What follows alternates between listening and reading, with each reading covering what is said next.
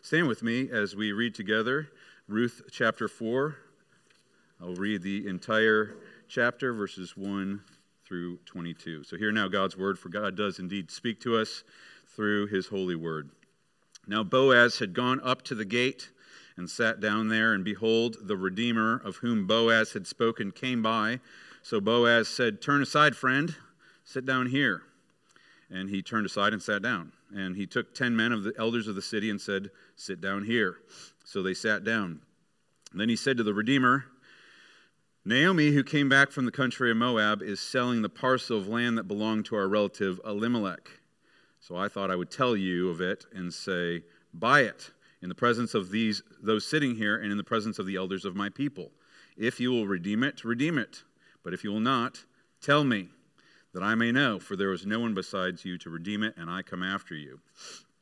And he said, "I will redeem it." Then Boaz said, "The day that you buy the field from the hand of Naomi, you also acquire Ruth the Moabite, the widow of the dead, in order to perpetuate the name of the dead in his inheritance."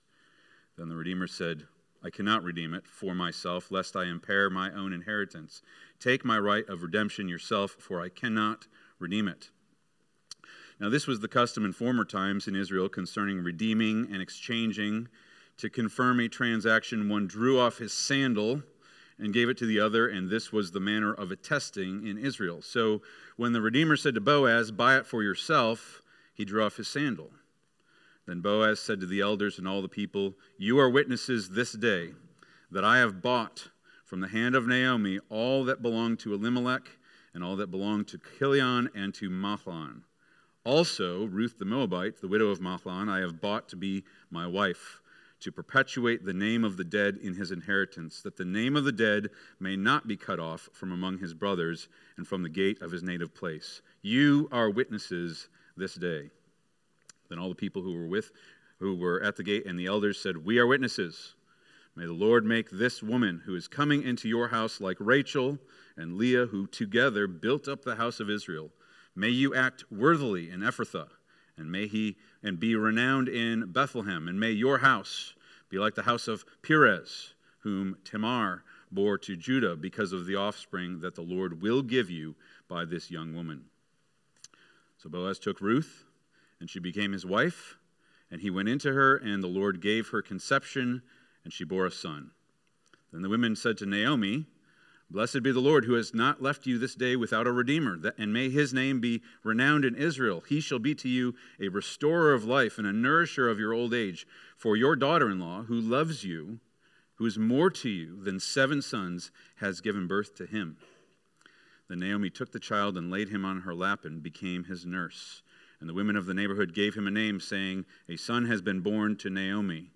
They named him Obed. He was the father of Jesse, the father of David. Now these are the generations of Perez. Perez fathered Hezron. Hezron fathered Ram. Ram fathered Aminadab. Aminadab fathered Nahshon. Nahshon fathered Salmon. Salmon fathered Boaz. Boaz fathered Obed. Obed fathered Jesse. And Jesse fathered David. Let's pray together.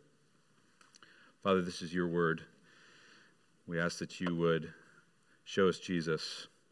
Even in the pages of this story, we thank you that you are our Redeemer and our Savior. And we pray these things in Jesus' name. Amen. You may be seated.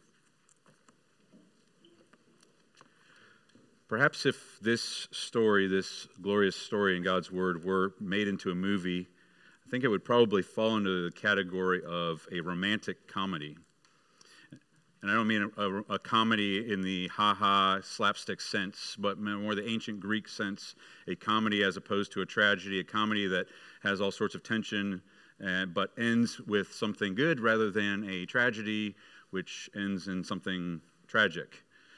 Because consider all the bumps and turns and twists that this story has taken. A young woman leaves with her husband and her 2 sons and goes to a far-off land because they're looking for food, and in that far-off land, the husband dies. And yet then the sons, they take wives for themselves. They find love, and they fill their homes with women, and they have the hope of children, and yet then the sons die. And now the widow is left with 2 widowed daughters-in-law, and she decides to come back to her own country, and she attempts to send these young ladies back, and yet one of them clings to her with this love, this affection that surpasses logic. This young Ruth comes back with the much older Naomi, emptied now of their pride and coming back to the land of Israel. And then there just so happens to be this situation where the young Ruth stumbles upon this older man, Boaz, in his field, and he shows her immense kindness and grace and provision and generosity. And it just so happens that Naomi remembers that this man, Boaz, is a potential redeemer, one who could be a potential suitor for this young Ruth. And so Naomi, the mother-in-law, the meddling mother-in-law, begins to concoct this plan and sends her young daughter off into the night to propose to this man. And this man is overtaken by her kindness and generosity, and he reciprocates, and yet there is this tension, this unresolved issue, because there is another man, another suitor who has first rights of refusal over Ruth and Elimelech's property. And so at the end of chapter 3, there is this tension, the future of their relationship, the future of the marriage, the future of the potential for children hangs in the balance. And yet Naomi says, stand by, hold up. This man will resolve this issue before the day is up. And where chapter 4 begins, Boaz had gone up to the gate and had sat down. And what we need to understand is that since he was at the winnowing floor, the threshing floor, which was away from the city, all the entrance and exits from the city would go through the gate. And the gate was not what we might see in the movies, like a castle with a gate and a drawbridge and all this other stuff. It was an ancient Canaanite gate, served multiple purposes. It was a marketplace. It was the civic center of the city. Its design was such that you had the wall, and you had a passage through the wall, which was like a hallway. And on the outside of the wall, there was the open area. And then through the wall, there were smaller rooms or alcoves on the either side of the hallway. And on the inside of the wall, there was another open area lined with benches. And the members of the city would come to this place to conduct business transactions. Prophets would prophesy to kings and commoners in these particular areas. And it could also serve as a courthouse for justice or legal transactions. And as it says, Boaz had gone up to the gate. Of course, he had gone up to the gate because he was coming back to the city. He would have had to have passed through the gate, but he was coming to the gate for two purposes. First was he was looking for the Redeemer, this other man. And the best place to find him would be at the gate, since everyone would have to pass through the gate to go to the fields. But second, and what we see it ends up being the case, is that he needs to conduct a legal transaction. He has to resolve this issue, this Redeemer business, as it kind of says in chapter 3. And so he goes into the gate, and it says he sat down there. That would have been a signal to the people, the passersby, that he was ready to conduct business. And wouldn't you know it, just so happens, it says, and behold, the Redeemer, whom Boaz had spoken, came by. Once again, we see this language of it just so happened, which was signaling to us God's providence is at work. The Redeemer just so happens to pass by the gate at this particular time. And Boaz, sitting there, says, "Friend, come sit down." Now, remember, we've talked about this throughout this study in Ruth. Names throughout the Old Testament, and particularly in this book of Ruth, are very important. Remember that in chapter 1, we learned of Elimelech, whose name means "my God is king," and yet there was a bit of irony because Elimelech showed anything other than God was his king. He did things his own way. The woman Naomi, her name means pleasant, and yet she had a very bitter time in Moab, and so she insisted that her name be called Mara when she returned to Israel, and it's striking how Boaz calls this man. Our text says that he simply says, "Hey, friend, come sit down here." But the Hebrew, scholars have wrestled with this, and their best translation is he's referred to as Mr. So-and-so. Mr. So-and-so. He's a nameless man. This is the pivotal man in this story at this particular time, and in this story that cares so much about names, he's nameless, which signals to us that there's something afoot here. So he calls to Mr. So-and-so, says, "Sit down," and he turns and he sits down, and then Boaz begins to collect elders as they walk through. He's sitting there, one elder walks by, he says, "Hey, can you sit down here?" And he gathers these men, and it says he took 10 men. 10 men. So what he's doing is he's gathering a quorum for this legal transaction. 10 was another one of those numbers that was important in their mind, maybe the smallest quorum or complete set of people for this transaction. He brings them and he sits them down, and then Boaz begins speaking. And notice he speaks to the Redeemer. He doesn't speak to the elders there. This is a part of a legal transaction that would probably fall under the category of family law. It's not like they're judging anything. They're simply witnesses of this transaction. And remember, he had gone to the gate to settle the matter about Ruth and to resolve this issue, and yet he speaks to the Redeemer. He doesn't say anything about Ruth. He essentially says, Naomi's selling a piece of land that belonged to Elimelech. I wanted you to know about it because if you want to buy it, it's yours. Because if you don't, then I'm going to buy it. And we're thinking, what's he doing? What about Ruth? There's nothing about Ruth. And the Redeemer says, okay, piece of land. That's an easy decision. Yes, I will redeem it. I will redeem it.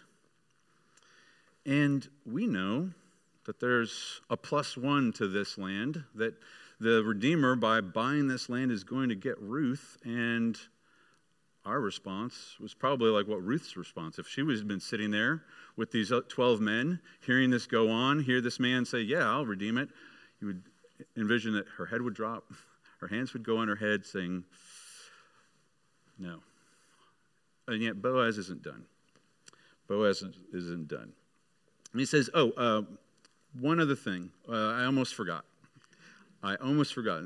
The day that you, he says, the day that you buy the field from the hand of Naomi, you also acquire Ruth the Moabite, the widow of the dead, in order to perpetuate the name of the dead in his inheritance. It's not a good sell job. He goes from the easy decision to, now I'm going to throw on the bad news after it's done. But should it have really affected things too much? Because if you remember what Boaz said in chapter 3, he said, all the gate knows that you are the Proverbs 31 worthy woman. Everyone knows. Everyone knows who Ruth is. And he's saying, and so Boaz is saying, well, by the way, you also get Ruth. But notice what he says, how he calls her. He says, he doesn't say this worthy woman. He says, you also acquire Ruth the Moabite, the widow of the dead. Now, perhaps by calling her the Moabite, Boaz is thinking he knows the character of this man. Maybe he's appealing to some anti-Moabite lack of trust. He knows that this man won't want foreign blood coursing through the veins of his children. Maybe some of that is there. Maybe he's reminding this man that, this woman's a Moabite. But the second part is definitely at play. He's saying that it's the widow of the dead in order to perpetuate the name of the dead in his inheritance. Because he just increased the cost of purchasing this land. Initially, when all was just the land, the Redeemer's thinking, okay, I get this land, and all I have to do is I have to take care of Naomi.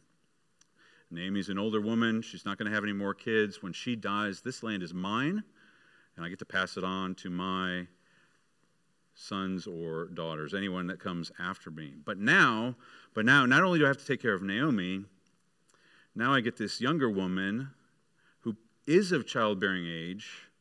I've got to care for 2 mouths, plus potential third child. That child is not really going to be mine, and when that child comes to age, the land goes back to his possession to perpetuate this inheritance. So I only get it for a shorter period of time. It just doesn't make any sense. And he does the math, and he thinks about all these different things, and he makes the logical decision. He says, and the Redeemer says, I cannot redeem it for myself, lest I impair my own inheritance. Take my right of redemption yourself, for I cannot redeem it. In essence, what he says is, I can't afford it. It's just not, it's not worth it for me. It's yours. It's yours.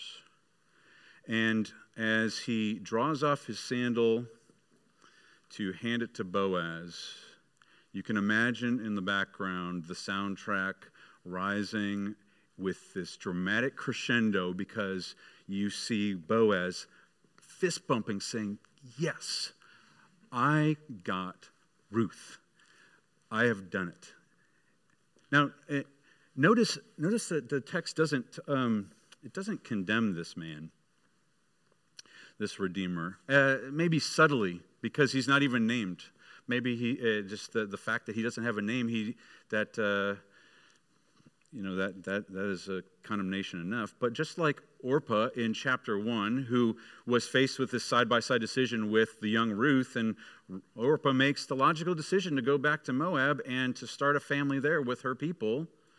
Here, this man is making a logical and practical decision, thinking through it, and it's really just to side-by-side compare this man with Boaz, because it was a costly decision. It was going to come at a great cost, and yet Boaz understands the cost, and for him, the cost is worth it, because he is getting Ruth. He is concerned about Ruth.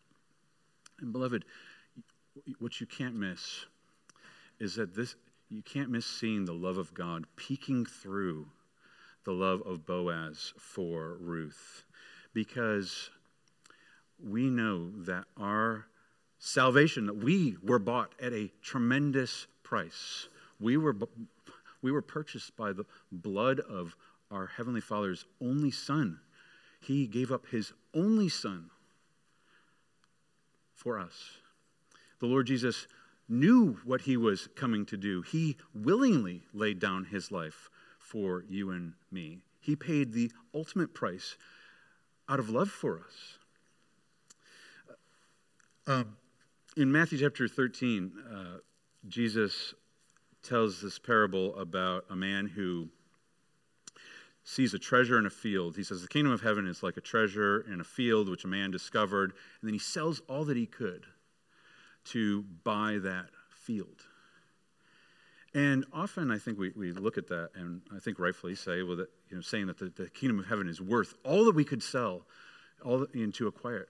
But I think there may be something else there too, is that our God sees us as the treasure that He was willing to sell all to purchase. Even regardless of how you may feel about what God thinks about you, Scripture is abundantly clear that He was willing to pay the highest price to purchase you for His very own. He counted the cost, and He was willing to pay it. We ought to see, we can't miss the immensity and the intensity of the love of God in Jesus Christ. That love that is directed towards you, beloved.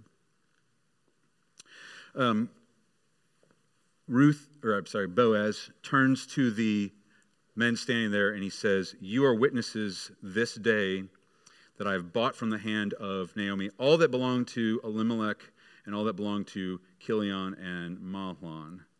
But then he turns and he talks about his true prize. "Also, Ruth the Moabite, the widow of Mahlon, I have bought to be my wife, to perpetuate the name of the dead in his inheritance, that the name of the dead may not be cut off from among his brothers. And the gate of his native place, you are witnesses to this day." And notice what he calls Ruth here. He says, "I have bought her to be my wife." And think about the progression of this Ruth. She was the Moabite, the foreigner in chapter 1. In chapter 2, she was the lowest of all servants, not even worthy to be considered your servant. In chapter 3, she was your maidservant. And now she is my wife. My wife. And beloved, that's the beauty of the gospel. We who were far off, strangers and aliens to the covenant of promise, God has brought near by the blood of Christ Jesus, so that he could not bring us near to discipline us, but to bring us near, look full in our face and say, "I have loved you with an eternal love. You are mine forever and ever. I love you." Not out of duty or obligation, but out of passionate and eternal love. And then the men who are standing there seem to break out in this chorus of blessing. It says, "We are witnesses. May the Lord make this woman who is coming into your house like Rachel and Leah, who together built up the house of Israel. May you act worthily in Ephrathah and be renowned in Bethlehem. And may your house be like that of Perez, who Tamar bore to Judah, because all of the offspring the Lord will give you in this young woman." So they bless Ruth, they bless Boaz. May you have lots of kids like Rachel and Leah. May you be prominent and renowned like Perez, who Perez had somehow become a prominent tribe in Judah. And in this particular area in Bethlehem, he was considered a prominent patriarch of some sort. And so they're saying, be renowned, be blessed, be fruitful. And yet there's a hint of something more. Not just the physical blessings, but also Rachel and Leah those are mothers, founding mothers of the 12 tribes of Israel. And Perez is a prominent patriarch of Bethlehem. They are looking ahead, saying, "May you be renowned." Is there something more that's yet to come? Is there something greater than simple temporal blessings? Is there something greater?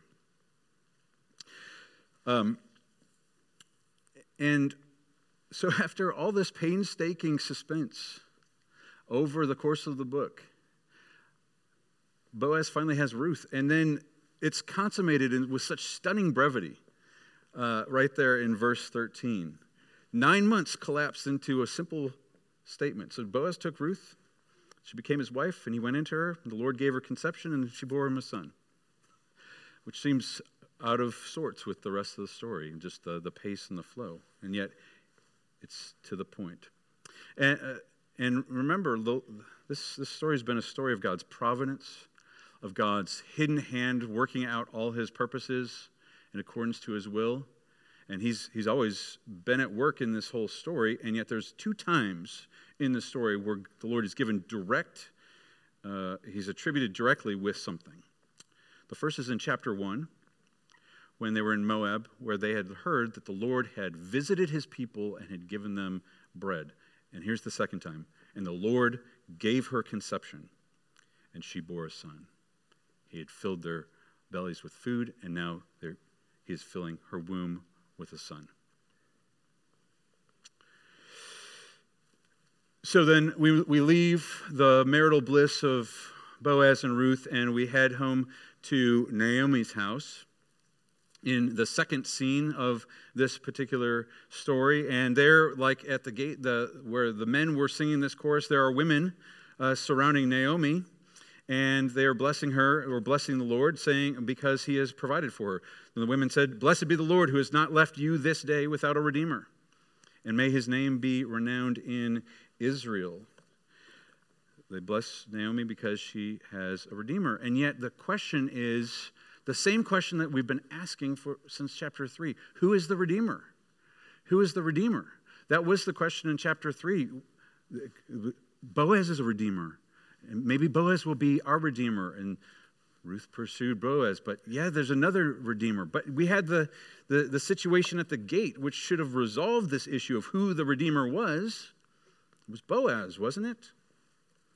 But the redeemer that they're talking about is not Boaz. Blessed be the Lord who has not left you this day without a redeemer. May his name be renowned in Israel. He shall be to you a restorer of life and a nourisher of your old age. For your daughter-in-law who loves you, who's more than 7 sons, has given birth to him. It's the child. The child is the redeemer of Naomi, not Boaz. Obviously, this is a different kind of redeemer than the kinsman redeemer that Boaz was, the one who would give children and would restore the name of the dead. This child is the redeemer in a unique way. And they say, well, how? He will be to you a restorer of life and a nourisher of your old age. And so picture the tender image of this gray-haired old woman taking this tiny infant and laying him on her, it says her lap, or another text says her breast. Just the love of this woman for this son, for this child. It says she became his nurse. But it's this child has kept the name of the living alive. May his name be renowned in Israel. So this child is a restorer of life and a nourisher. There is joy for this woman who had no hope.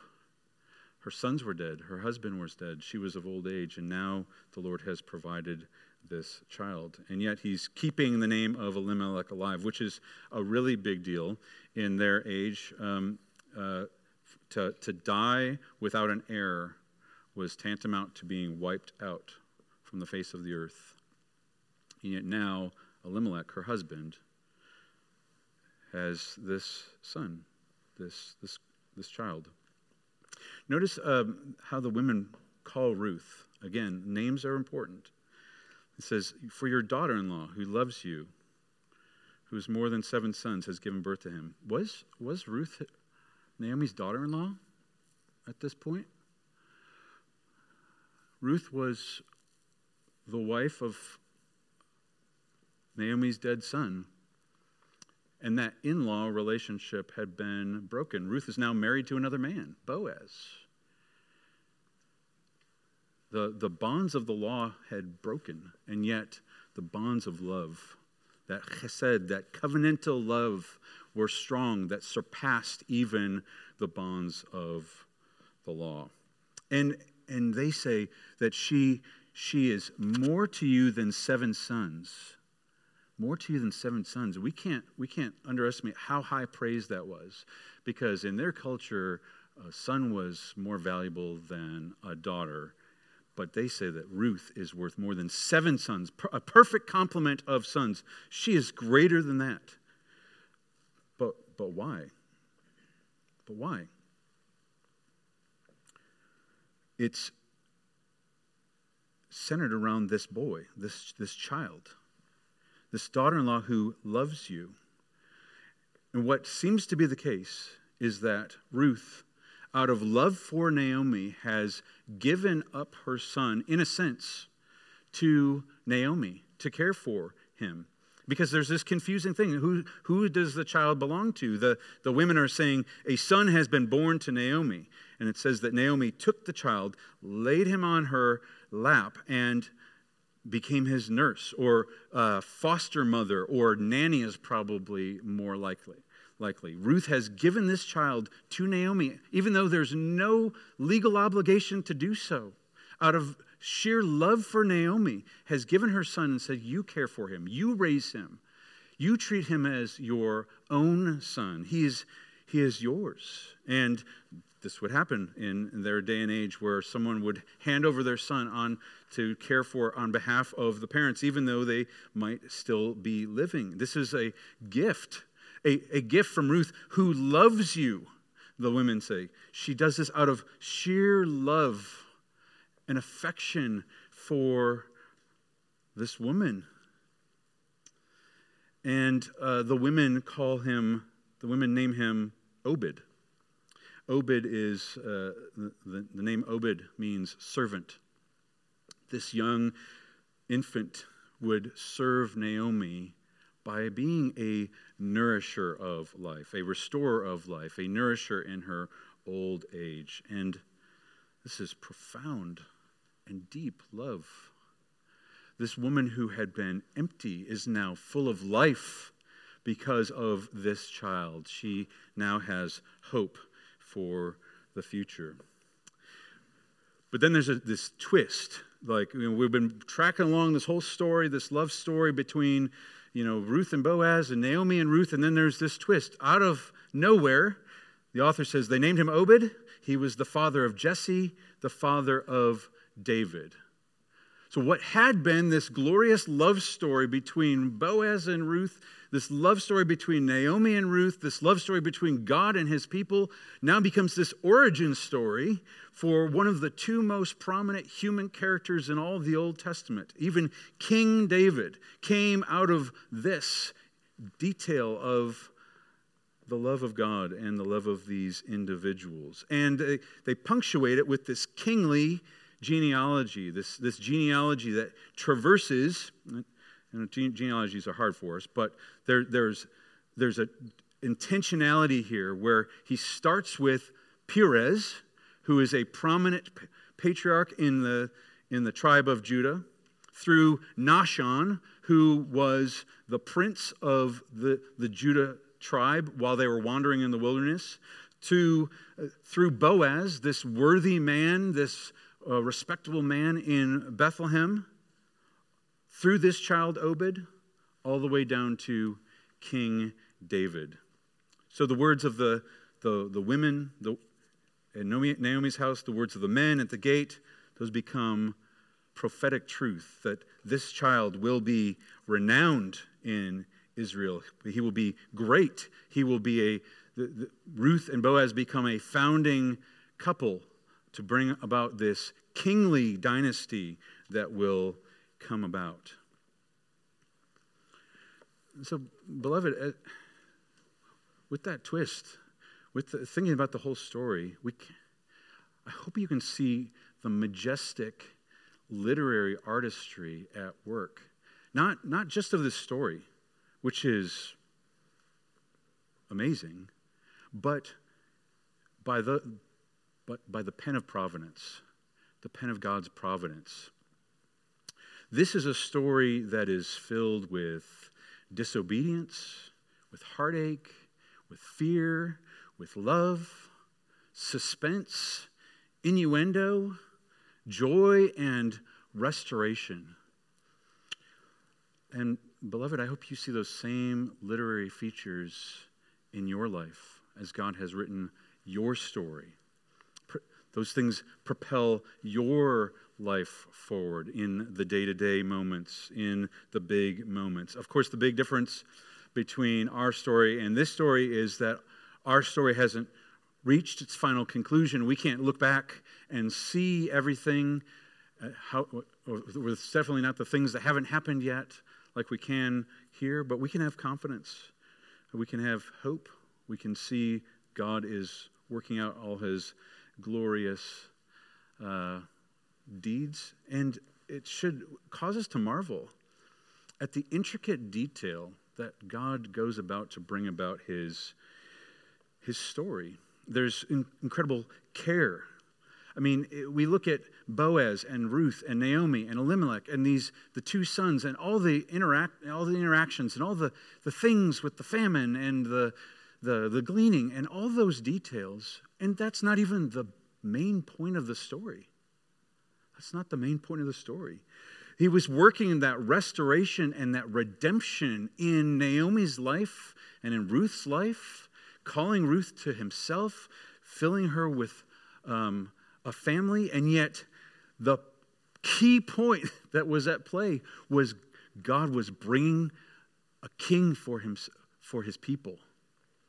He was bringing a king to lead his people in a time when there was no king, and everyone did as they saw fit. And for us who are on this side of the New Testament, we know that it wasn't even really about David either. It was ultimately about the coming of the King of Kings and the Lord of Lords, even our Savior Jesus Christ. Because if we look at the beginning of the book of Matthew, we see yet another genealogy that runs through Perez and Nahshon and Boaz and David all the way to the Son of David, Jesus Christ. But think about the path. Think about the path that the Lord brings us about. If there had been no famine, they wouldn't have gone to Moab. If there hadn't been Moab, then they wouldn't have gotten Ruth. If there's no Ruth, there's no Boaz. There's no Boaz, there's no Obed, no David, no Son of David, Jesus Christ.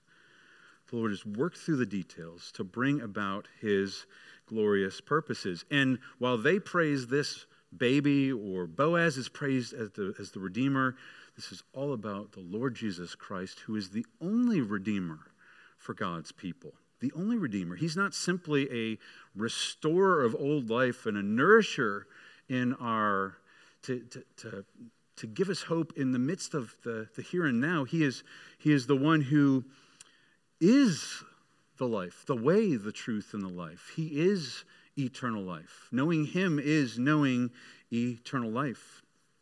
Obed was a servant maybe for Naomi, but the Lord Jesus Christ is the true servant. The true servant who laid down his life as service for you and for me to redeem us. I've got some musical background in my life, and obviously some of my kids have some musical background. And if you haven't ever had kids or participated in a band or an orchestra or anything like that, what you see from a band or an orchestra, the finished product, there's a lot of work that goes into that. And I played an instrument growing up, and it was always remarkable to me as we would work together as a band, how the band director would sit there and he would be able to hear the parts that needed work. And someday Caleb will explain this to me because he's studying these things. But we would play together as a band, and then all of a sudden he would say, okay, flutes, like go back to measure 23 and let's do these two measures together. Let's work on that part. Or okay, percussion, like go back 2 pages, like this part right here, it's kind of tricky. Let's practice it together. And he would work on the individual pieces as he's putting together this divine, or he's putting together this musical piece that gets performed in front of the parents and is beautiful. And beloved, this is the mind-blowing reality of God's providence, is that God is intricately focused on the minute details of your life. He knows you. He loves you. He is working reconciliation, restoration, redemption in your life personally. But it is part of the grand symphony of his grace in his Son, Jesus Christ. There is a grand plan that he has in mind. The purposes of his will are beyond understanding. He's writing our stories individually, even as he's unfolding the full purposes of his plan. And as you consider your life, understand that there are no accidents, there's no happenstance. Whatever the circumstances were that brought you to worship at Zion Presbyterian Church this morning, know that whether you got caught by a train on the way and you were late, or whatever happened that brought you here, know that your God brought you here to hear his voice speaking to you, and to hear him offering his Son to you and saying, I have given him to you to be your Redeemer. I have loved you. And he says that today is the day of salvation. Today is the day. he says, do not, if you hear his voice, don't harden your heart, but receive his love, because it truly is for you. But understand that your story is part of the grandness of his great story. It's remarkable that the women say, it's somewhat confusing to us, that the women would say to Naomi, a son has been born to Naomi. Because the son was born to Ruth. But many years later, even after King David was born, the prophet Isaiah said, unto us a child is given. Unto us a son is born. Ruth, out of love for Naomi, gave up her son for Naomi.